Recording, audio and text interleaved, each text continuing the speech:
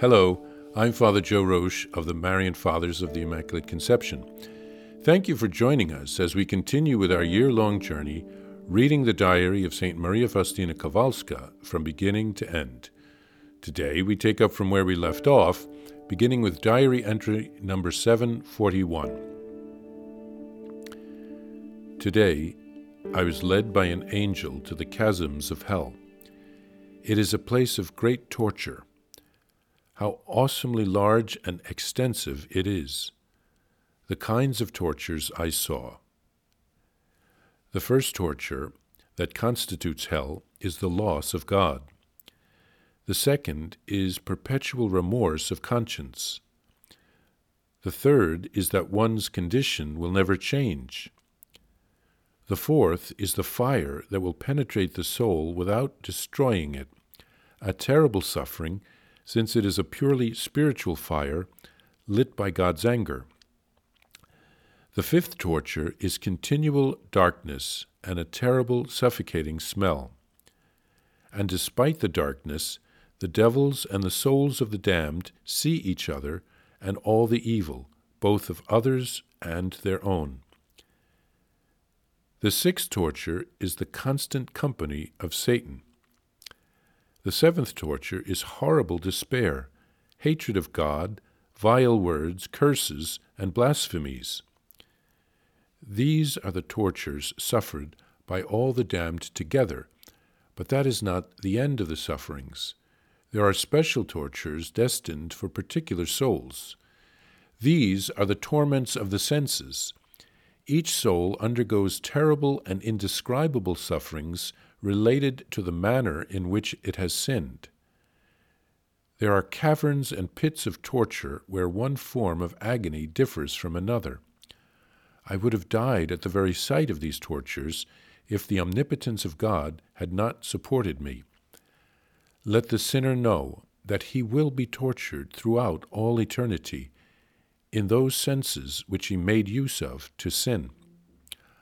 I am writing this at the command of God, so that no soul may find an excuse by saying there is no hell, or that nobody has ever been there, and so no one can say what it is like. I, Sister Faustina, by the order of God, have visited the abysses of hell, so that I might tell souls about it and testify to its existence. I cannot speak about it now, but I have received a command from God to leave it in writing.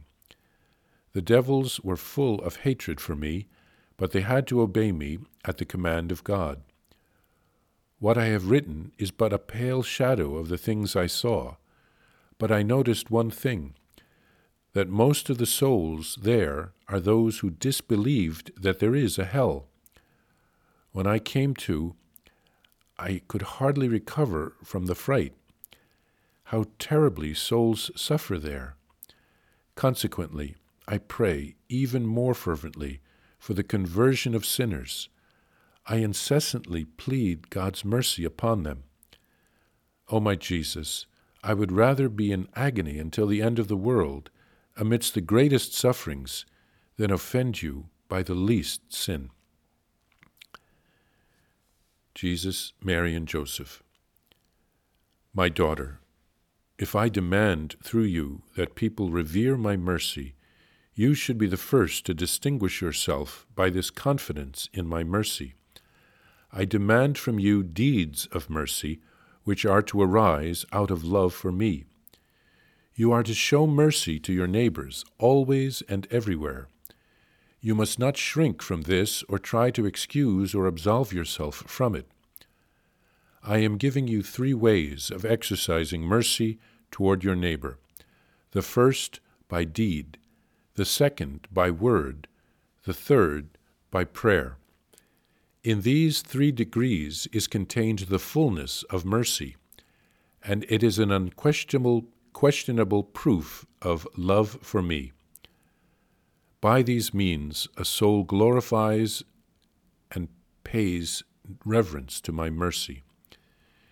Yes, the first Sunday after Easter is the feast of mercy, but there must also be acts of mercy, and I demand the worship of my mercy through the solemn celebration of the feast and through the veneration of the image which is painted. By means of this image I shall grant many graces to souls. It is to be a reminder of the demands of my mercy, because even the strongest faith is of no avail without works. O my Jesus, you yourself must help me in everything, because you see how very little I am, and so I depend solely on your goodness, O God. Particular examine. Union with the merciful Christ. With my heart I encompass the whole world, especially countries which are uncivilized or where there is persecution. I am praying for mercy upon them. Here, Saint Faustina is led by an angel into hell so that she can tell us about it. It is horrible, and we wouldn't want to wish it on our worst enemy. The visionaries of Fatima were also given a vision of hell. They spent the rest of their lives praying for the conversion of sinners and that no one would choose hell. The evil one wants people to believe that hell doesn't exist, but it does. Let's turn to our Lord and ask for his mercy while we can. Then Jesus tells Faustina that she must practice mercy and have confidence in him. Saint Faustina loves Jesus, and so she must show it through deeds of mercy, and we need to do the same. We should show our love for Jesus through deeds of mercy, and then through speaking about mercy, and then through praying for others when it is not possible to show that mercy more concretely. Jesus also speaks of the Feast of Mercy on the octave of Easter and the veneration of the image on that day.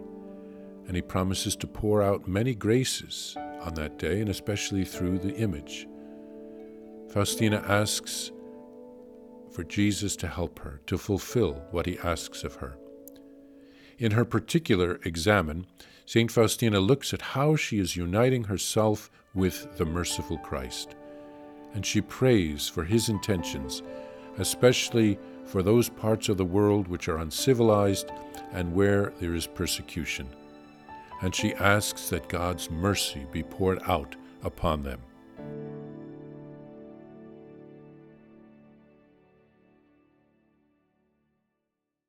Please follow or subscribe to this podcast to receive the latest episodes and updates.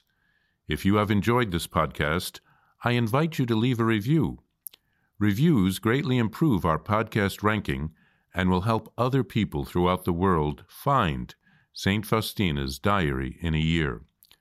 Remember, Jesus promised St. Faustina in Diary number 1075, souls who spread the honor of divine mercy are protected by God like an infant by a gentle mother. Please help us spread the message of divine mercy. Thank you, and God bless you. Visit shopmercy.org to order your copy of Divine Mercy in My Soul, the Diary of St. Maria Faustina Kowalska. It's available in print in English, Spanish, and Polish, and in English as an e-book, available now on shopmercy.org. Are you enjoying this podcast? I invite you to listen to more shows brought to you by the Marian Fathers of the Immaculate Conception. Join us daily for enriching spiritual content, which will help you on your journey with Jesus Christ. Simply visit DivineMercyPlus.org for a complete list of our shows. That's DivineMercyPlus.org.